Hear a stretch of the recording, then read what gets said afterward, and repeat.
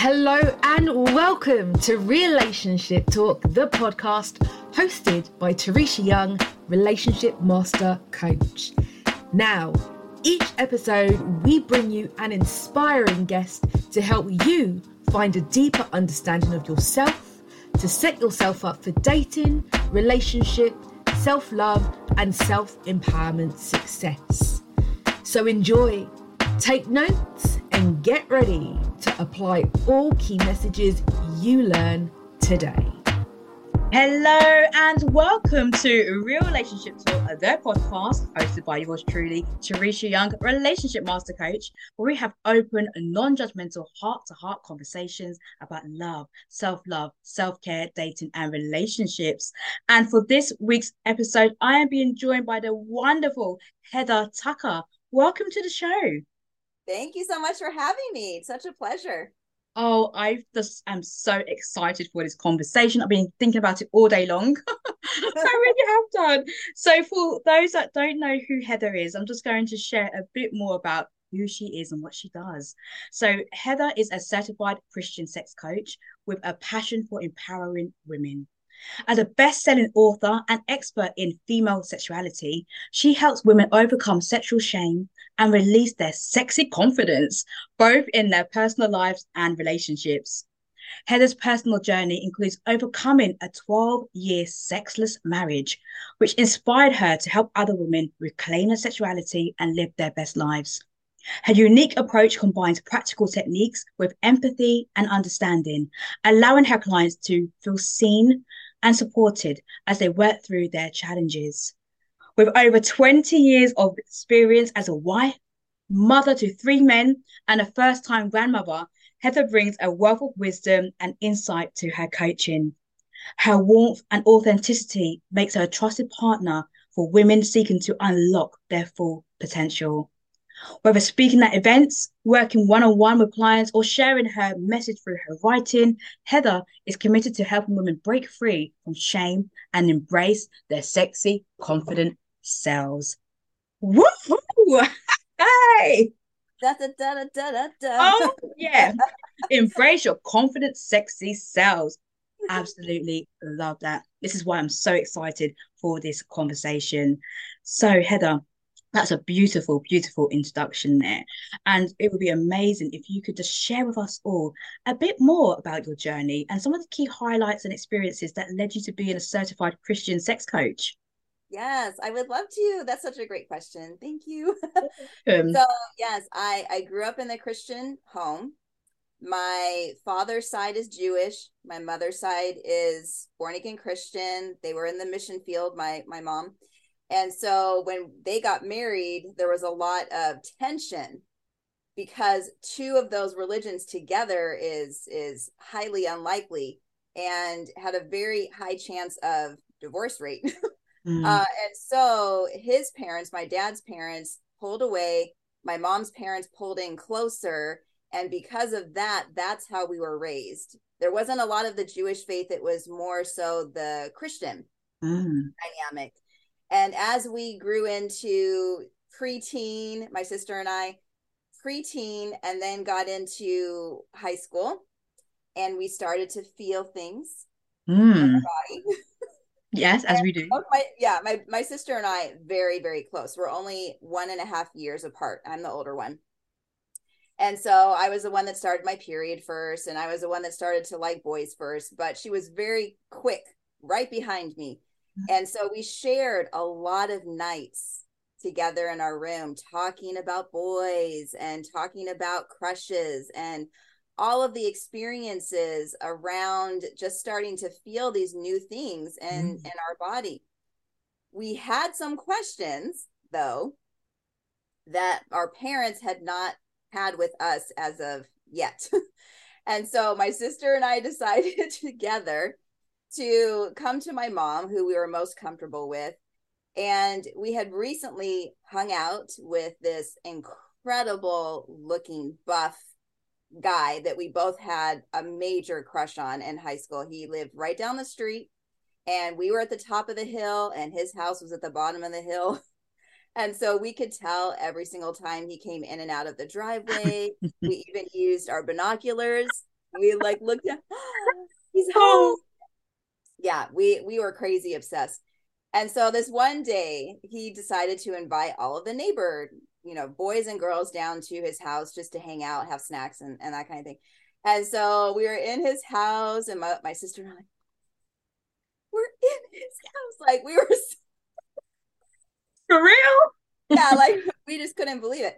And so we were sitting on his couch and he comes up, sits right in between us. And I think at this time my sister was 13 or so, and I was getting close to 15. He sat right down in the middle of us and he said, looked at both of us. Hey, do either one of you girls want to give me a blowjob? Ooh. Mm-hmm. Ooh. And my sister and I are like,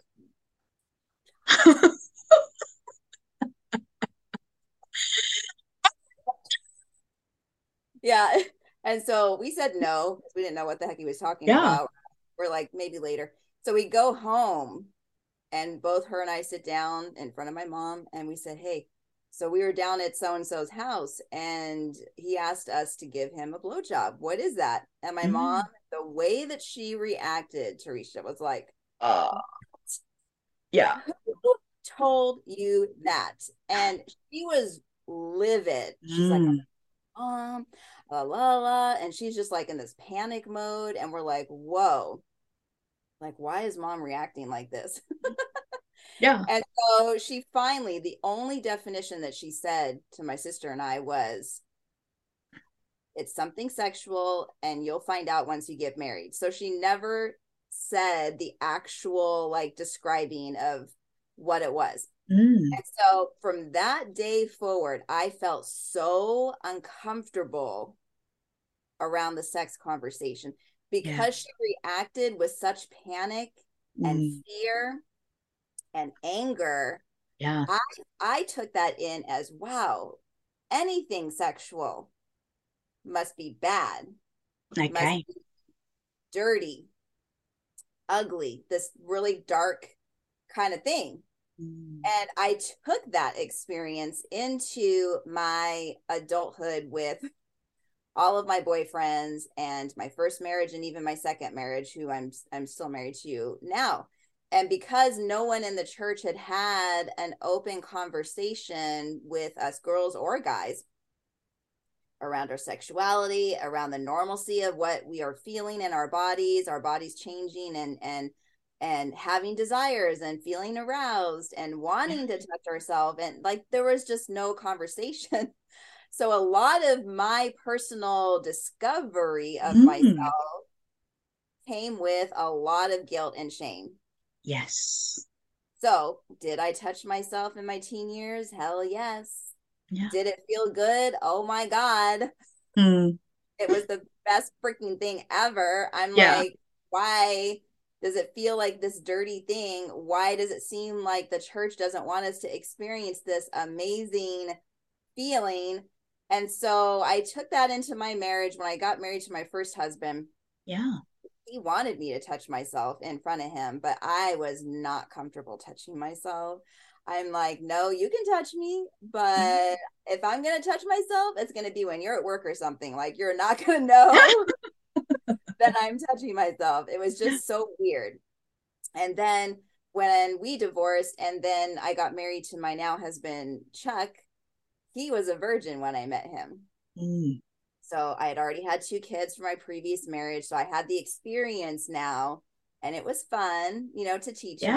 And I loved it. Like, I love the fact that I was able to show him like certain things and he was very curious and he didn't ever make me feel judged for any experience that I ever wanted to have. But because I still wasn't fully comfortable in my own sexuality because of that repression over the years from the church kind of upbringing, I didn't bring in a lot of even the conversation about like, hey, I would really like to experience this. What do you think about this? Or I still didn't feel comfortable touching myself in front of him for years. And so that dynamic, because of my experience, that is what ended up as part of the reason why my husband and I became sexless Mm. in a Christian marriage. So both of us are believers. We know what the Bible says about coming together, and we know what it says that we shouldn't deny each one, one another. So we know all of that, but we still allowed those 12 years of no sex to happen. And when we came out on the other side of that, in my mind, I said to myself, I cannot let another woman, another man go through what I went through. And when I started to be vocal about it, you cannot believe how many messages I received from the Christian community, some positive, like, thank God someone's finally talking about it. Please help. Like, please help me. Yeah. So that was one side.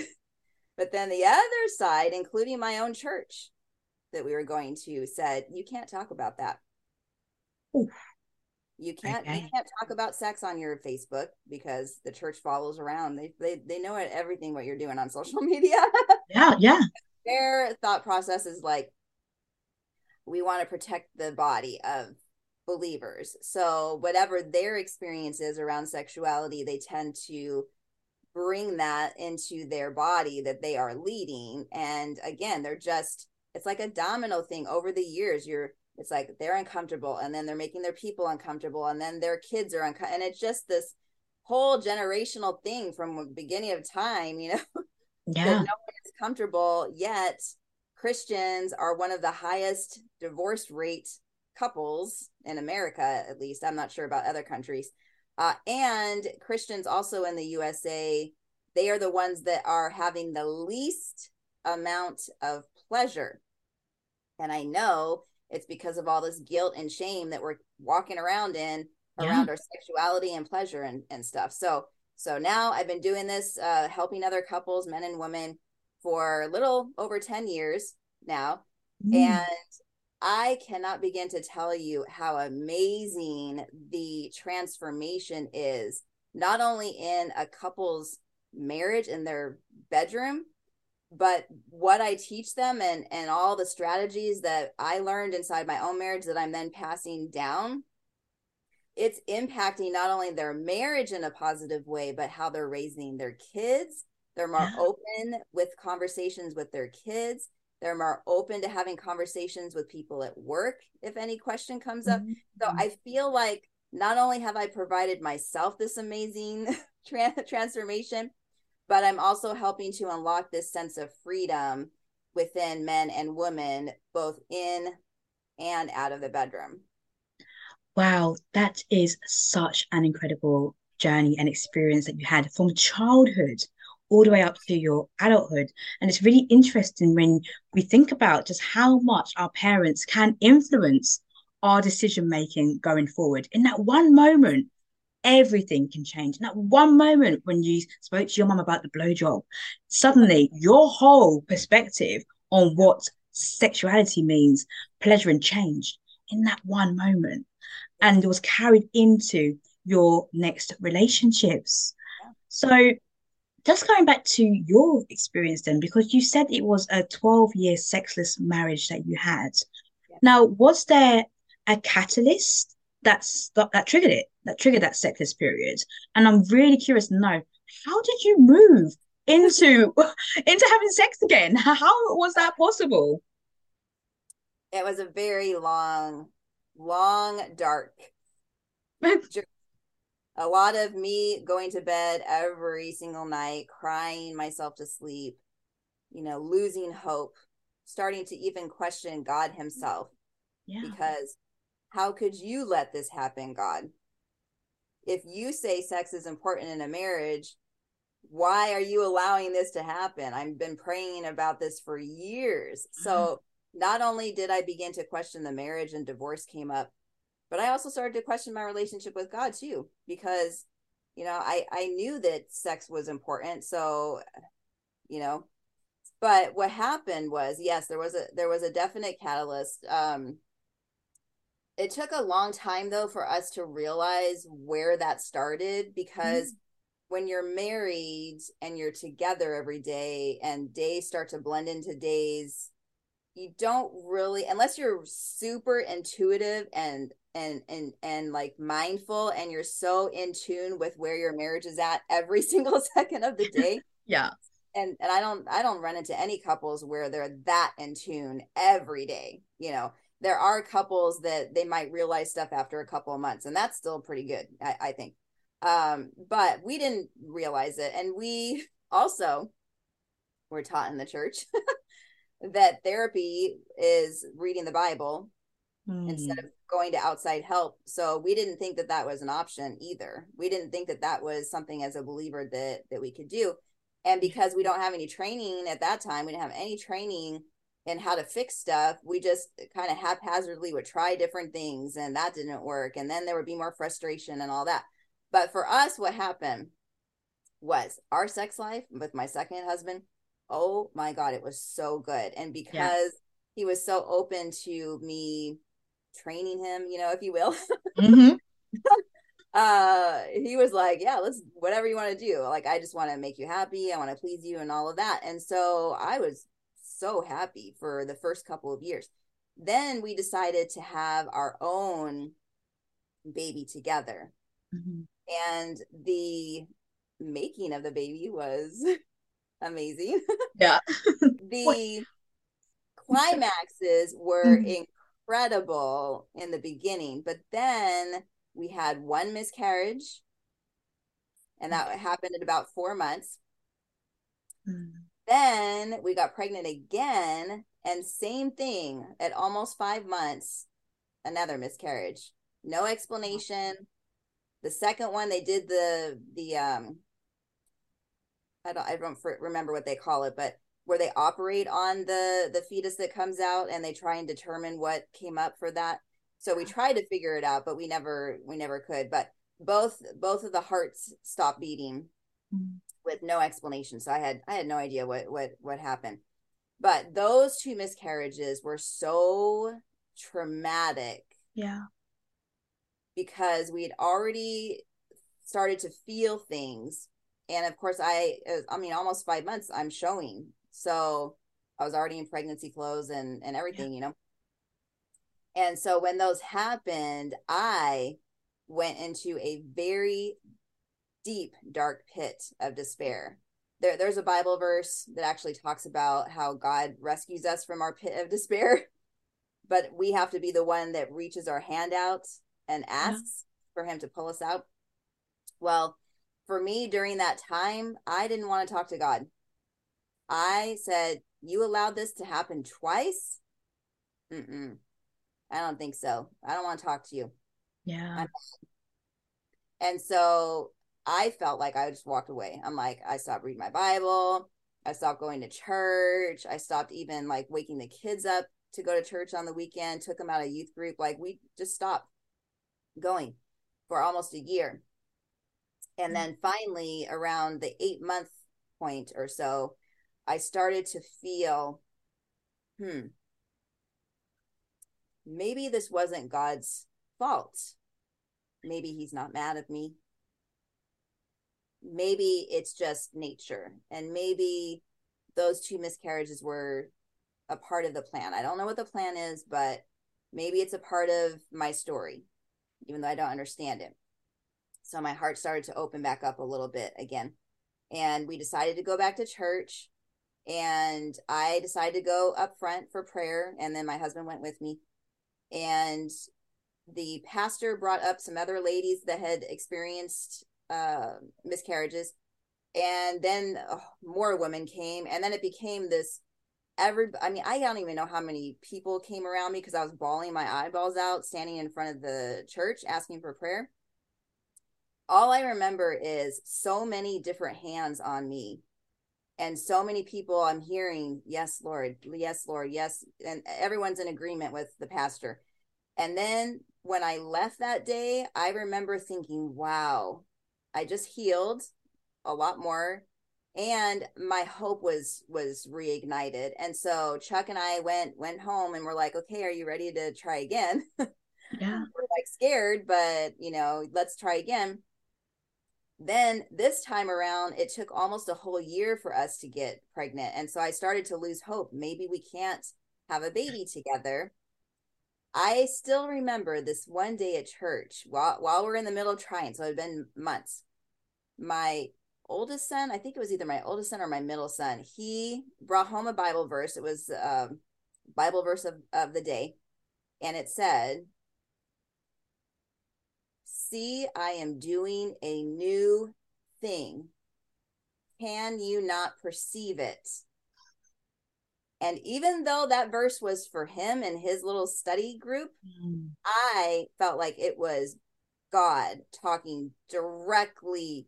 I mean, we can't normally hear an audible voice, but in that moment, I felt like God was talking directly to me through that verse. Yeah. And so that verse gave me this faith that I have never had, this assurance and a knowing that we were going to have a baby.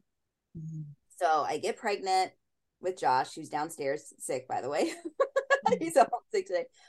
We get pregnant with Josh, and I was sicker than a dog. I was so sick that we went to the hospital, and I had to get a PICC line put in me. It ended up going right here. A constant dripping of IV fluid. I had to walk around with a bag, drag it around. And my husband, Chuck, had to put nausea medicine. It was the same medicine that they give cancer patients. It was like that strong because the other ones weren't working. Hey. And so he became my nurse the entire pregnancy. I had to wear that thing all the way until I was maybe 7 months, I think. And then they came and pulled it out at home. And then Josh was born. So everything was great during the delivery and everything. And we went all the way up to, our first appointment with my gynecologist, who was, gonna release us to have sex again. And so we get there and she says, "Yep, everything's great. Go at it. You guys can go and have sex again." So I'm like, yay. And so I planned like this amazing romantic dinner and this amazing time. My mom had taken the kids to watch over her house. I got myself all dolled up in like the cutest little red and black. I love red and black. So this cutest little red and black negligee, got my face on, my hair done, everything. I come downstairs and my husband, he notices me. He goes, like, "Woo," But then here's the thing that happened. I approach him exactly the same way as I had always done for years. Came up to him, put my leg on top of him. Yeah. I start, feeling him, and I start to kiss his neck, all the things that he loves that turned him on so much in the past. But what he did, instead of embracing me and being excited about our time together again, like I was, he took my body, picked me up, and put me to the side, and then put me down with no words, nothing. And so I was shocked. I'm like, what just happened? And I said, "Are you okay?" Like, I got myself all dressed up. Yeah. Like, I'm like so excited. And he said, "Nope, I'm just not in the mood. Sorry." I was like, "Oh, bummer. So I go up, take off my makeup. I'm a little teary-eyed, not that much, because it hurt my feelings a little, but it was more like disappointment. Yeah. Then a couple days later, I decided to try again. Same thing.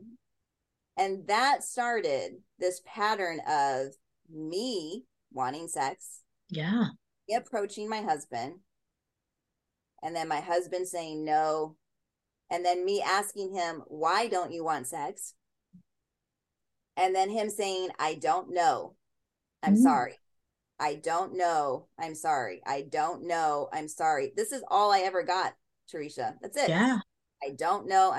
So, of course, as a woman who just had, these 2 miscarriages and then finally having his baby, thinking it must be me. Yeah. This is what women do. We start going in. If we can't get an answer and we're trying to figure it out, it must be like, I must be fat. It must be my new stretch marks. He must not, like, maybe him seeing the baby come out. Like, now he's turned off by my vagina. Like, I was just trying to figure it out. And I asked him, "Is this what it is? Is this what it is?" And this went on for months and years, Yeah. condensing 12 years. But this went on. Is it this? Is it this? Is it this? And him saying, no, it's not that. It's not you. It's not you. It's me. And all of that. But he would never like open himself up to it. So that went on for 12 years. Very, very, I mean, I can't even describe the frustration, part of that. So this went on until this one day I read in scripture that it's better to live on a rooftop of a house than with a nagging wife. Okay. So when I read that verse, I'm like, oh, crap. Because that showed me that while my heart had good intentions of wanting to have this conversation with Chuck and to figure us out, he took it as pressure. Okay. He took it as something's wrong with me as a man because I am not getting hard and all the things. Like, I don't want, like, what's wrong with me? So that's how he was in his mind. And of course, I didn't know because he wasn't sharing it. But when God showed me this verse, the very first thing that God said is stop the conversation. He already knows. 12 years. He already knows. He knows how you feel. You don't need to bring this up. He's not a little boy. You're not his mom. You don't need to make him feel like crap. Like you haven't put your clothes away yet. Like with our kids, like your husband is not a little boy. He doesn't need to be told over and over. So that was the first thing that I did is like, I'm going to stop having this conversation and I'm just going to allow God to do his thing. And that's what I did. You took your hands off the control. Yeah. Now tell me, and firstly, I really want to witness that journey that you have shared with us because it's incredibly inspiring and deeply moving as well. I cannot imagine what it felt like to have 2 miscarriages and to experience that grief that comes alongside of that, let alone trying to nurture a relationship as well. You've got 2 people experiencing very traumatic experiences, what you went through. And I can only imagine that that was hugely impactful on your husband's belief about himself, about the like the attachment as well, and the connection that he had with you. Like it probably would have some sort of bearing on that too. So you moved to a point where you got that scripture, you took your hands under control, you stopped nagging. You stopped nagging your husband. Now, how quickly did your sex life recover after that? Well, what I noticed right away was that he started to come home on time from work again. So there was an avoidance practice happening there at that time. Interesting. Okay. I didn't know. He would just tell me I got to work late. But what I didn't know was he was so tired of, this nagging conversation that he just felt this pressure every single time of being in my presence, that's where the conversation was going to go. Okay. Yeah. So when he started to notice that conversation wasn't happening, yeah, without even him asking me about it, he didn't say, I noticed you haven't asked me. He didn't, nothing. It's just all of a sudden I noticed that he started to come home earlier from work and that he was open to sitting on the couch with me. Before, what he would do is he would come home and he said, I need some time alone to just decompress from my day and everyone else's energy at work, and my boss is an ass and blah, blah, blah. So I took that for what it was. I thought, okay, I get it. But what I noticed was he started to come home earlier and then he didn't go into the garage. He would sit by me. He would grab my hand and he was taking the time to ask me how my day was. How were the kids? Did they give you crap today? Is there any, parenting I need to do? Yeah. And he became interested. Yeah. Became interested in Heather as a person again. Mm. And that's how it started. So it wasn't the sex that came back right away. It was the emotional connection and the non-sexual touch. So Yeah. there was more of snuggling. If we were watching movies, he started to pull me closer to him again and have me lay my head on his chest and grabbing my Yeah. hand. He was doing more thoughtful things for me around the house if he noticed I was on my period, let's say. Yeah. He was bringing me home flowers, he was bringing me home chocolate. So he started to invest again in my care. He started to nurture me as a woman. And Mm. that really spoke volumes to me. And it showed me that I was on the right track. Yeah, absolutely. Those are huge signs. Is that closeness, that intimacy? Because intimacy isn't just about sex, of course. No, intimacy is the closeness that you Yeah. feel with somebody. And slowly he was bringing back that closeness rather than the distance. And it's interesting because when you were speaking, you were talking about like nagging like a mum, when you're on your kids, like, have you done this? Have you done that? And it's almost as if like when you stop nagging, you did become Heather, the wife again, not even like Heather, maybe the mum. It might have been coming over a very motherly energy by the nagging, for example, Yeah. that was going on during that time. Yeah. So, And again, I was clueless yeah, because when I would go to Bible studies, they're like, well, have you talked to him? Yes. Well, did you talk to him again? Yes. Okay, keep talking to him. So this is the advice that the church gives too, is yeah, if something's not happening, you have conversation, but they don't share when does it hit the nagging point. They never mm, talk about that. yeah. So I had no point of reference. I didn't know what I was doing. I thought I was doing the right thing. Well, absolutely. And then it got to the point where you received a message and it was like, just maybe do something different. But Yeah. that's the definition of insanity, isn't it, by Einstein. If you keep doing the same thing over and over again, you get the same results. So Yes. it's about just switching it up. So just to go into a little bit more, that first occasion when you had sex with your husband, again, after 12 years, was it like the most incredible experience for Mm-hmm. you? Yep. Yeah. Yeah, because it's interesting when there's different seasons of marriage. There's that honeymoon season, and then there's we're trying to make a baby season. So a Mhm. lot of times after the trying to make a baby season, because you made it all about ovulation and this Yeah, is an appointment of when we need to have sex right now, yeah, you do tend to take off the spontaneity and the adventure and the passion, like a lot yeah. of where you see each other across the room and you're like, damn, Mm. you look incredible. Oh yeah, You start to get, the wetness and you're like, I need you yeah, right now. yeah. So all of that seems to go away when your focus is the kids. So what I noticed is that started to come back, Mm. and he was saying that to me too. And then he might kill me for saying this, but I don't care. This is gonna help people. So I started to notice that when he would see me, that he started to get a little, Mm. going. So I started to notice that again. That got me so excited because I'm Mm. like, he still wants me. Because Yes. for so many years, I thought he doesn't desire me anymore. And I was questioning my womanhood and my femininity and Mm. all of that.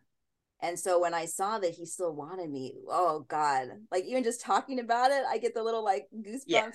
Like yeah, it makes me look forward to when he comes home in a couple hours. yeah. So I started to notice that, and then he started to notice. And Mm. so we didn't make a plan. At first I thought we needed to make a plan because I'm like, this might be awkward because we haven't come together in like so Yeah, long. But we didn't need it. yeah. It was just our both of our bodies knew it's time, like we're both ready. And because we had reestablished the emotional connection and the romance, there was a lot of romance that was happening, and the non-sexual touch. Because we had done all of that, Yeah. I believe that when we did finally come together, it made the pleasure and Mm. the climaxing Yeah. that much stronger. Because I remember when we climaxed, it was shortly after one or the other. It wasn't right exactly, Yeah. but it was shortly, like we were kind of on the tail end of it. But the soul experience, the soul connectivity And the God in that moment that we both felt, the intensity of coming back together and having grown through this whole experience was so much better than when we even got together the first time. It was way better. And it still continues to be like this teenage, I'm craving you as a person. Yeah. Even just craving the physical act, but I'm craving to be near your soul on such a deep, vulnerable level. And I know that deep intensity that I feel is when our clothes are off and we're in our special place in our room and we can just fully see each other and be seen. I mean, we never had that in the beginning. Yeah. Yeah. And so it's amazing. It's God, incredible.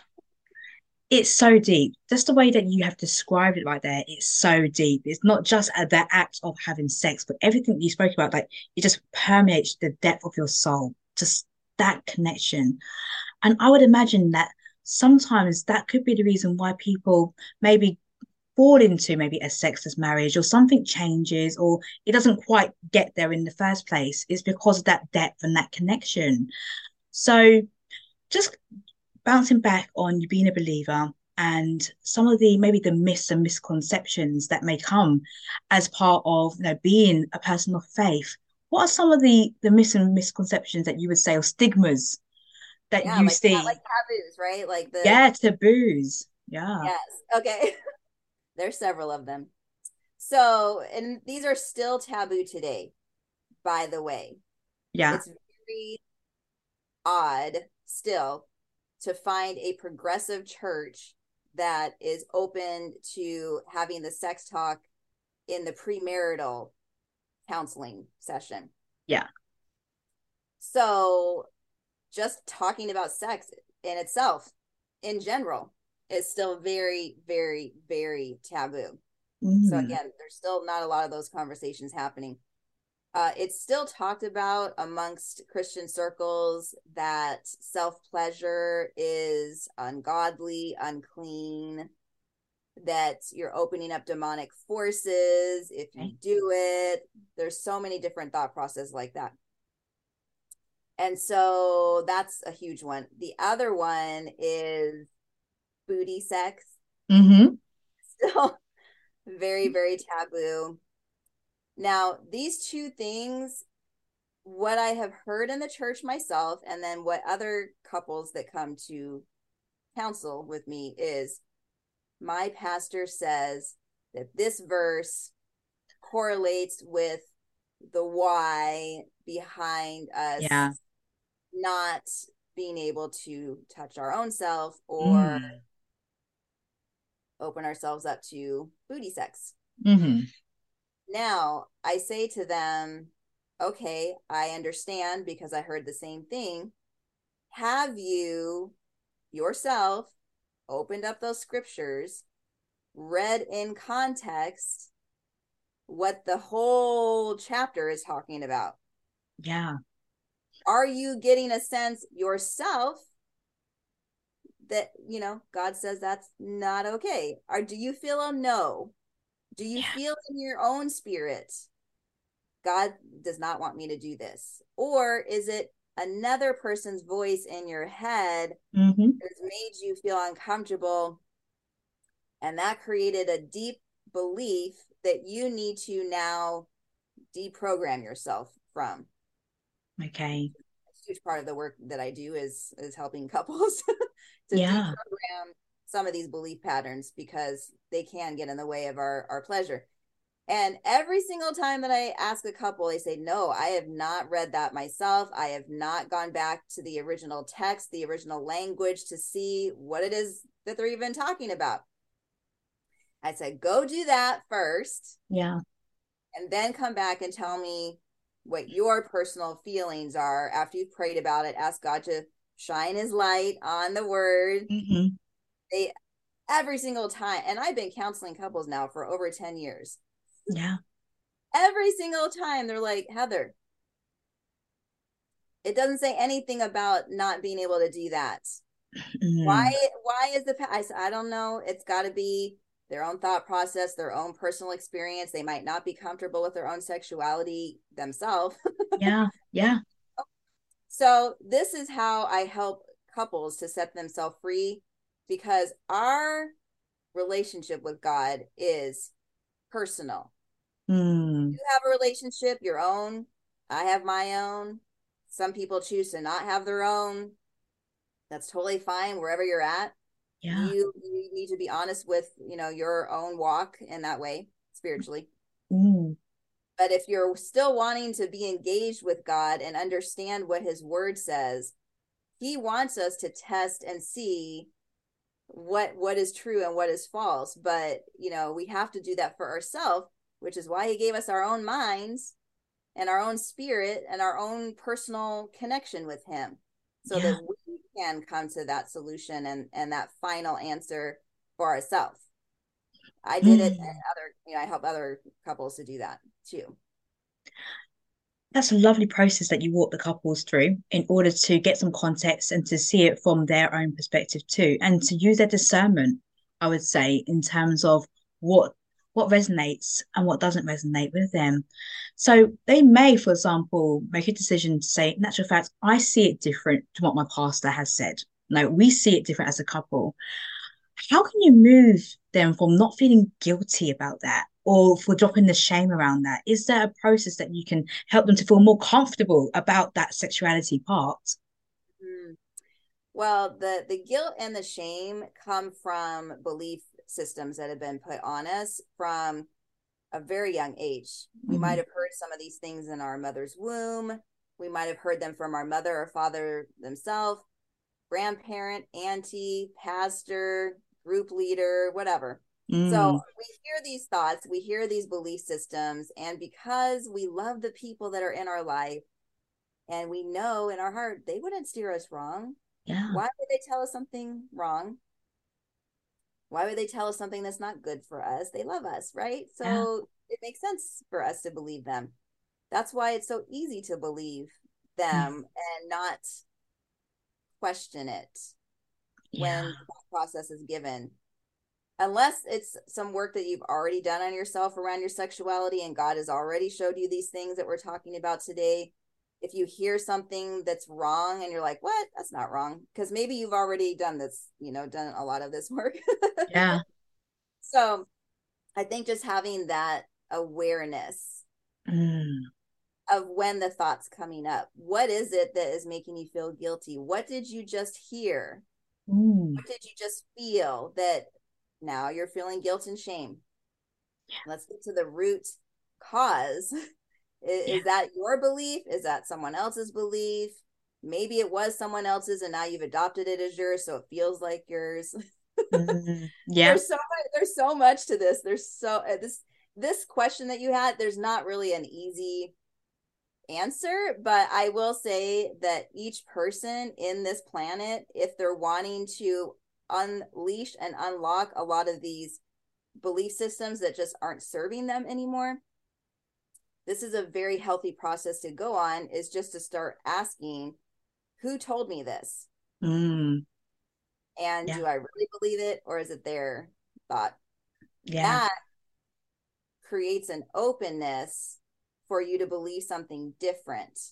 Yeah. Yeah.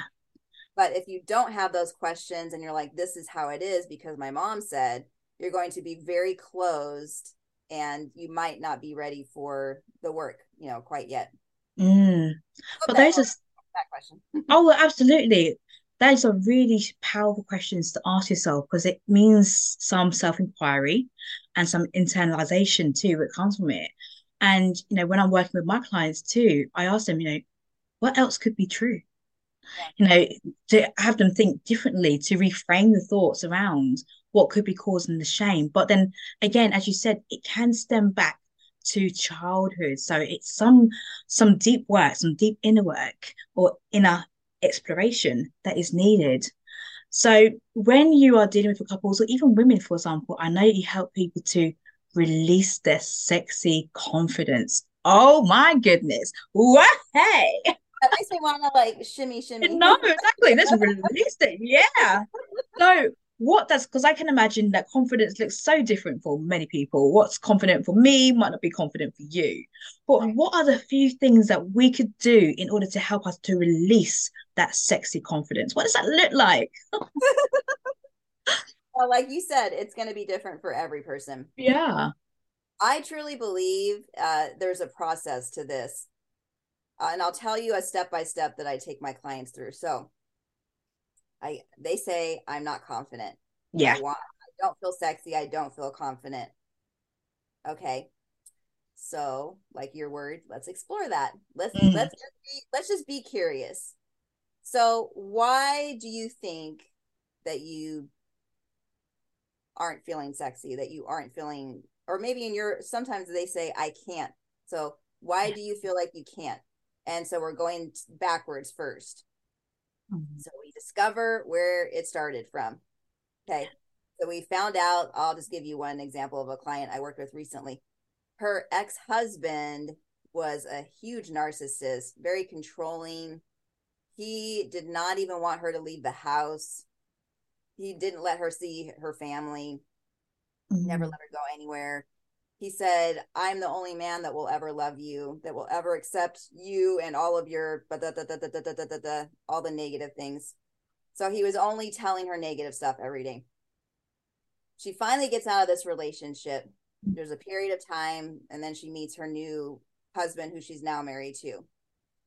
Now, because most of us as Christians, again, are not told we should go to therapy, Yeah. therapy tends to be off the table. We're not aware that what happened in the past is going to affect a future relationship. We're not told that. We don't get it. We just don't get Mm. it. So she gets married to this lovely man. He's amazing. He loves her kids. He treats them like they're his amazing man, very open, very giving her compliments all the time, telling her how sexy, telling her how hot. She's not believing it. No, I'm not. My ex-husband said I was a piece of Mm. crap. Yeah. He said, look at that fat by your bra line. You're so gross. Mm. So she's not even believing her husband, Yeah. who has never done anything to show her that he doesn't feel in the way that he says. But she's having a hard time believing it for herself. So, in this process of working together, I show her, has he given you any reason to make you feel like you're not loved or sexy or no, never. So, is it possible that how you're feeling today has nothing to do with your husband now, has nothing to even do with you as a person right now? It has everything to do with this previous man Yeah. that put all of these thought processes on you. And so then, of course, there's tears and, Mm. oh my God, yes. So first we have to have a person recognize where Yeah. it's coming from. They need to have that aha of where the root cause is. They have to have that light bulb feeling where it's kind of like you feel a whole energetic experience from the light Mm. bulb moment where you get the goosebumps and you're like, oh, Yeah. oh, oh. Like I'm doing it to myself right now. Like Yeah. I'm feeling all the good. So once I can get a female or a male to this point, then I could say to them, are you open to believing something new? Are you Mm. open to believing or creating more positive thought processes about yourself? They always say yes. Then we go on the work of that. This could be different for every single person. So I ask them, what are you comfortable with?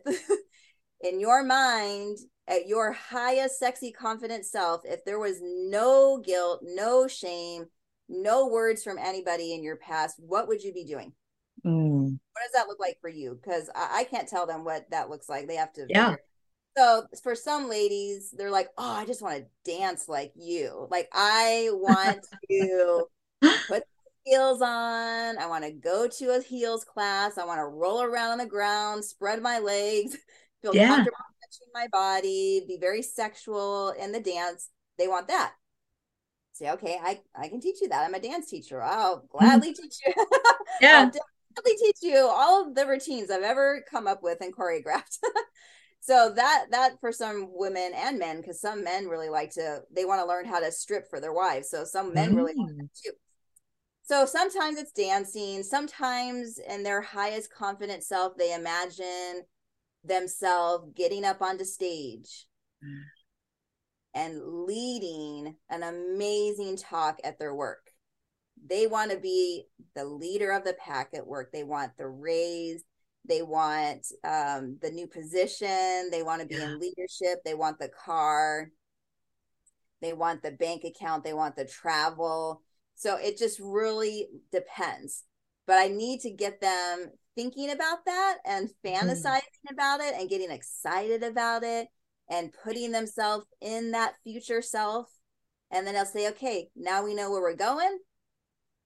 Now let's get to the process of how we're going to get there. And depending on their personality, that looks different. I have several different modalities that I use. It just really depends on the person, where they live, their background, if it's Christian or not. So that part in the middle, that's going to look different. But no matter what it is that them and me, we choose together, it works every time. I never have anyone coming back and asking for money, nothing. Yeah.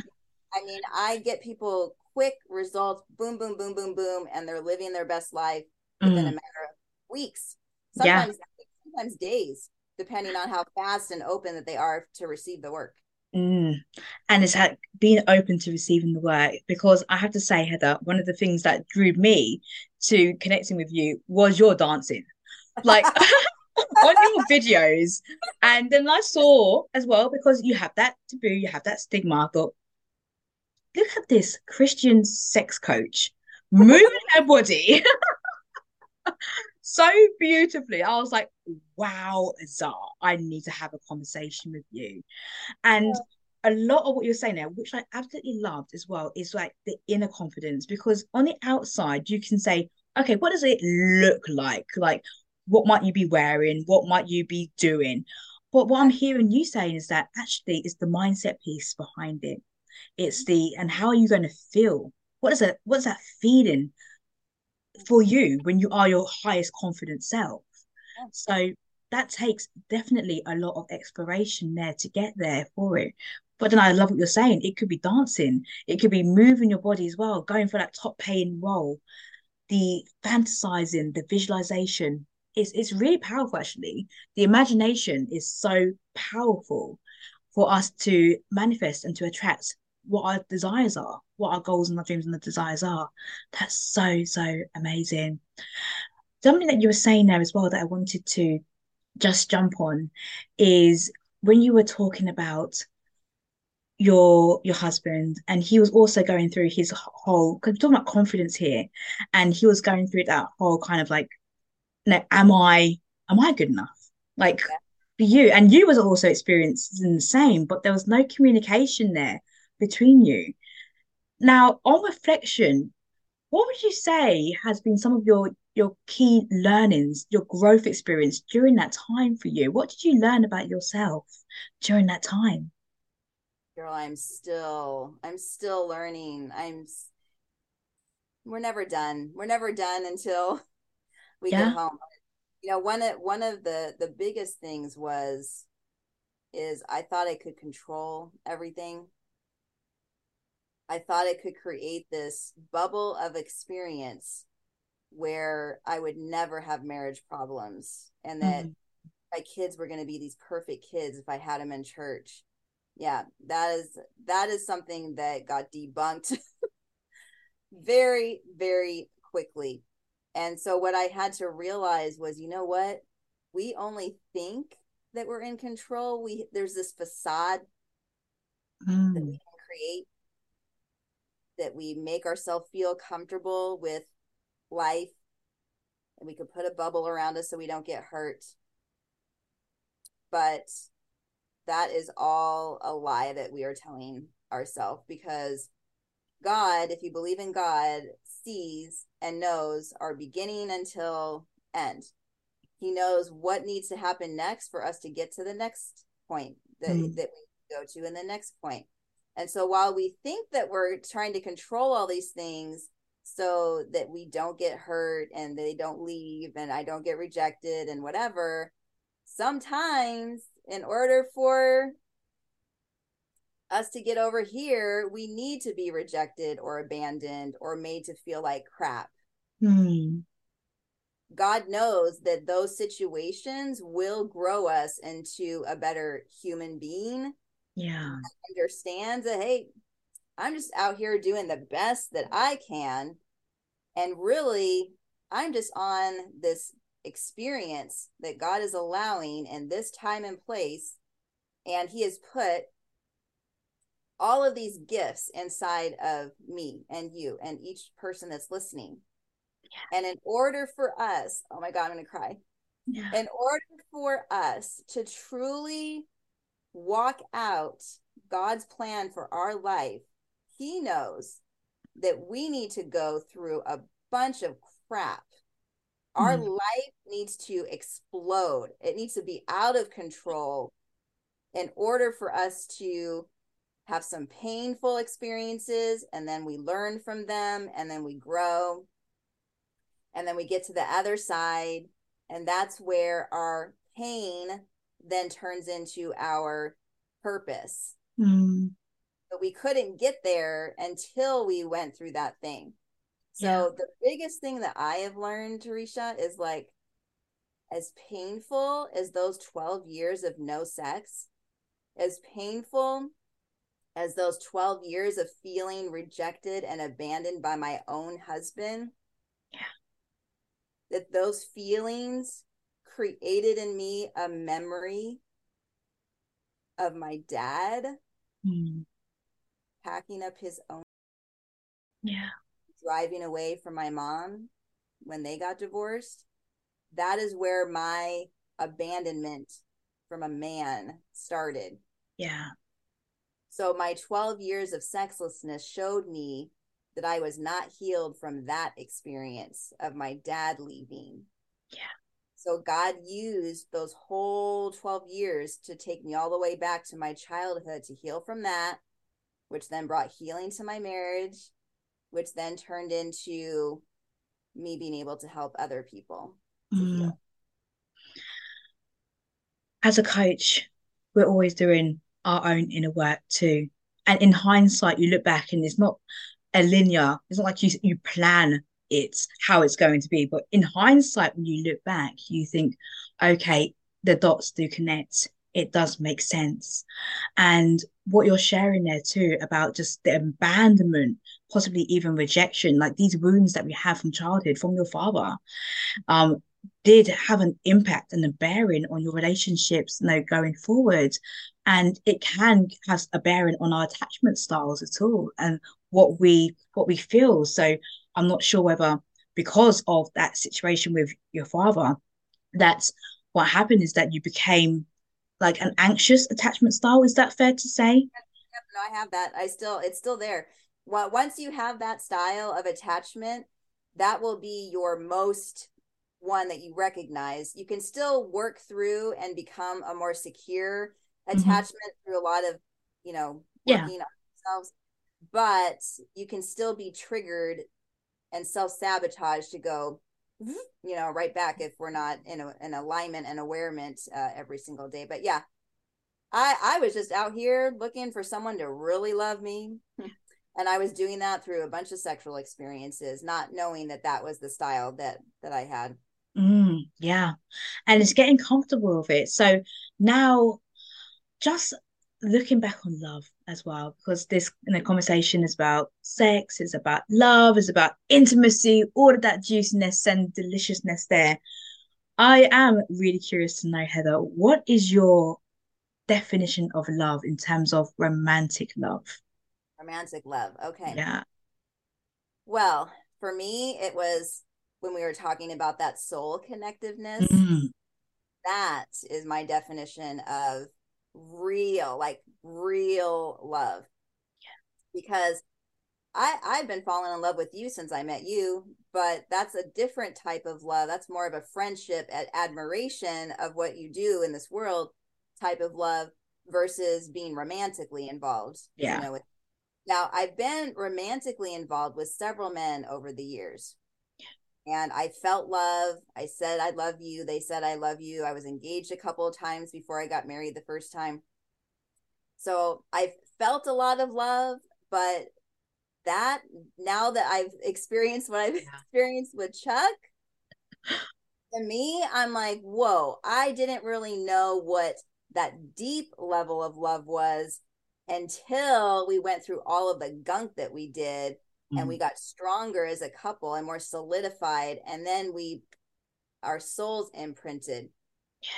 That to me is the ultimate love that I would love every single one on the planet to experience. But it also comes with a relationship with God. So there is a trinity. There's the woman, the man, or woman, however you identify. And then God is the center. And in Ecclesiastes, it talks about how a cord of 3 strands is not easily broken.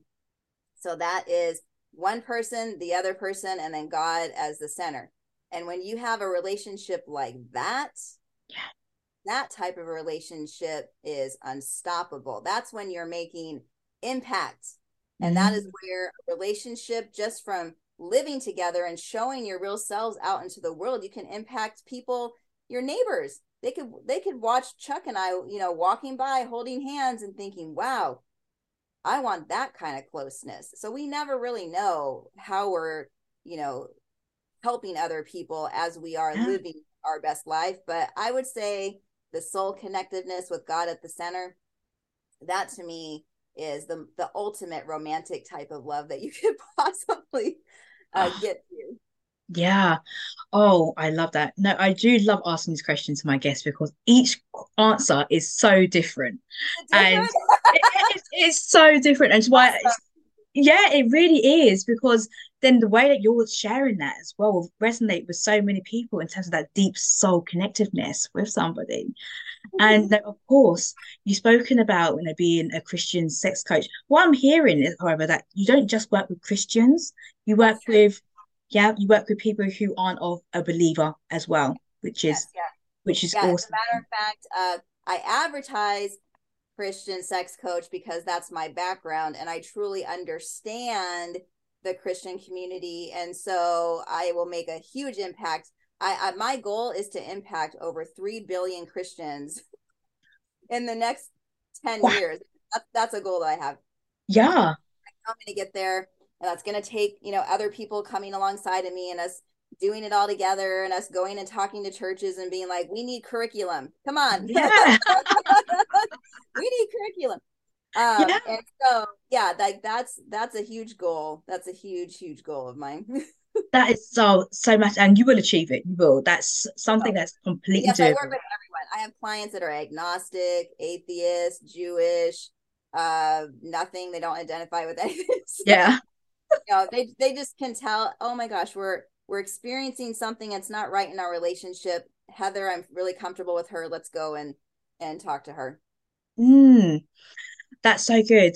So, in terms of the sex topic as well, for people who are listening to this conversation, if there was one thing that they could do right now to kind of start them back on the sex process or to help them just feel comfortable with sex, what could they do? Oh my gosh, I love that you're asking this. Okay, so I always bring everything back to scripture. Yeah. You'll get that when you follow me. So I would say, in order for a relationship to be impacted in a positive way in the bedroom, okay, man, wife, whatever that looks like, whatever dynamic, you have to get comfortable with yourself first. Like you have to own your own sexuality. And if you don't know how to do that, just spend some time with yourself. And if you need help, then you can come and ask me and I'll There we go. Yes, I equate that back to Psalms 139. Okay. God says that we're fearfully and wonderfully made, and that He was there when we were knit together in our mother's womb. Now, what that tells me in the area of sexuality is if God made me on purpose, my hair color, my hair texture, my skin color, everything about me is on purpose.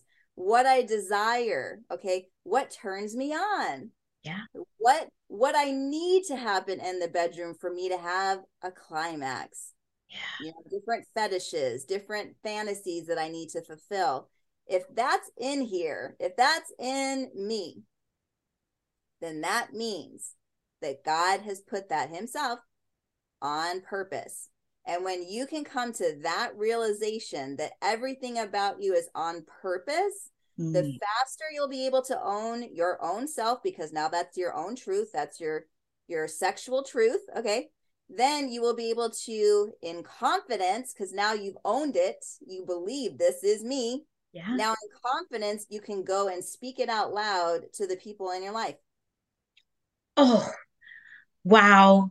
Now, everybody, just let that marinade. Listen to what Heather just said there. That was absolutely beautifully spoken there. Absolutely. Take that as a key takeaway. Normally, I would say towards the end of the discussion, can you leave our listeners with one key takeaway to help them on their life, love, and journey? However, I feel like what you've shared there possibly is a one key takeaway. Not unless you have that you've left there. Not unless there was anything else that you would love to share with the listeners to help them move forward too. Yeah, No, I think I feel like we've tapped into yeah. every single, good thing, as God says.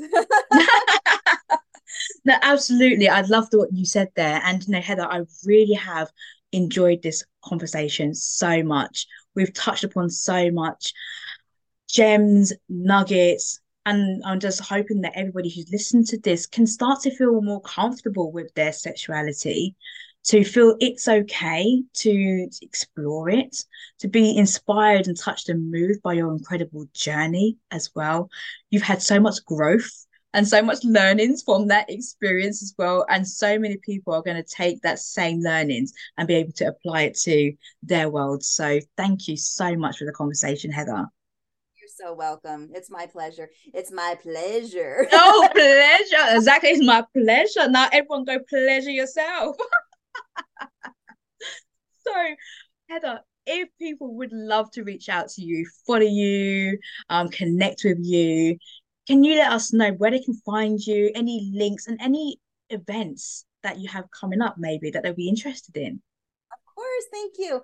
Well, as a woman of faith, I believe that our sexuality is this beautiful and sacred gift from God, and that it is our responsibility to steward the gift as well. And so, whether you're single or if you're in a relationship, if you struggle with body image issues, truly loving yourself, if you struggle with past hurts, inability to climax, maybe you're in sexlessness period, like we were, Yeah. or maybe you're just looking to deepen your connection with your partner, my coaching is designed to meet you exactly where you are and help you move forward with faith and courage and so much confidence. Yeah. And so, if you're ready to take the next step on your journey to sexual empowerment, I do have a free call that you can take advantage of. So, just message me either on Instagram, LinkedIn. Let's see, I'm on Clubhouse, YouTube, Facebook, pretty much all the places. Under Sex Coach Heather is my handle on all those places. And just message me with the word free call, and I'd be happy to set up a session with you. Also, what I am newly doing, Tarisha, which I'm so excited about, is I did create a brand new intimacy course for people that are newly engaged. So this is going to help you to avoid a lot of these pitfalls that my husband and I went into. I feel like if I could catch it on the front end and educate and really support and encourage and empower, newly engaged couples, that you guys will just have an amazing sex life. So you can reach out to me for information about that, and I can show you where to get that. Just let me know that you're newly engaged. Send me a message, and I can show you information about that. But I'm also taking it to the churches too. So I created it with the pastors in mind.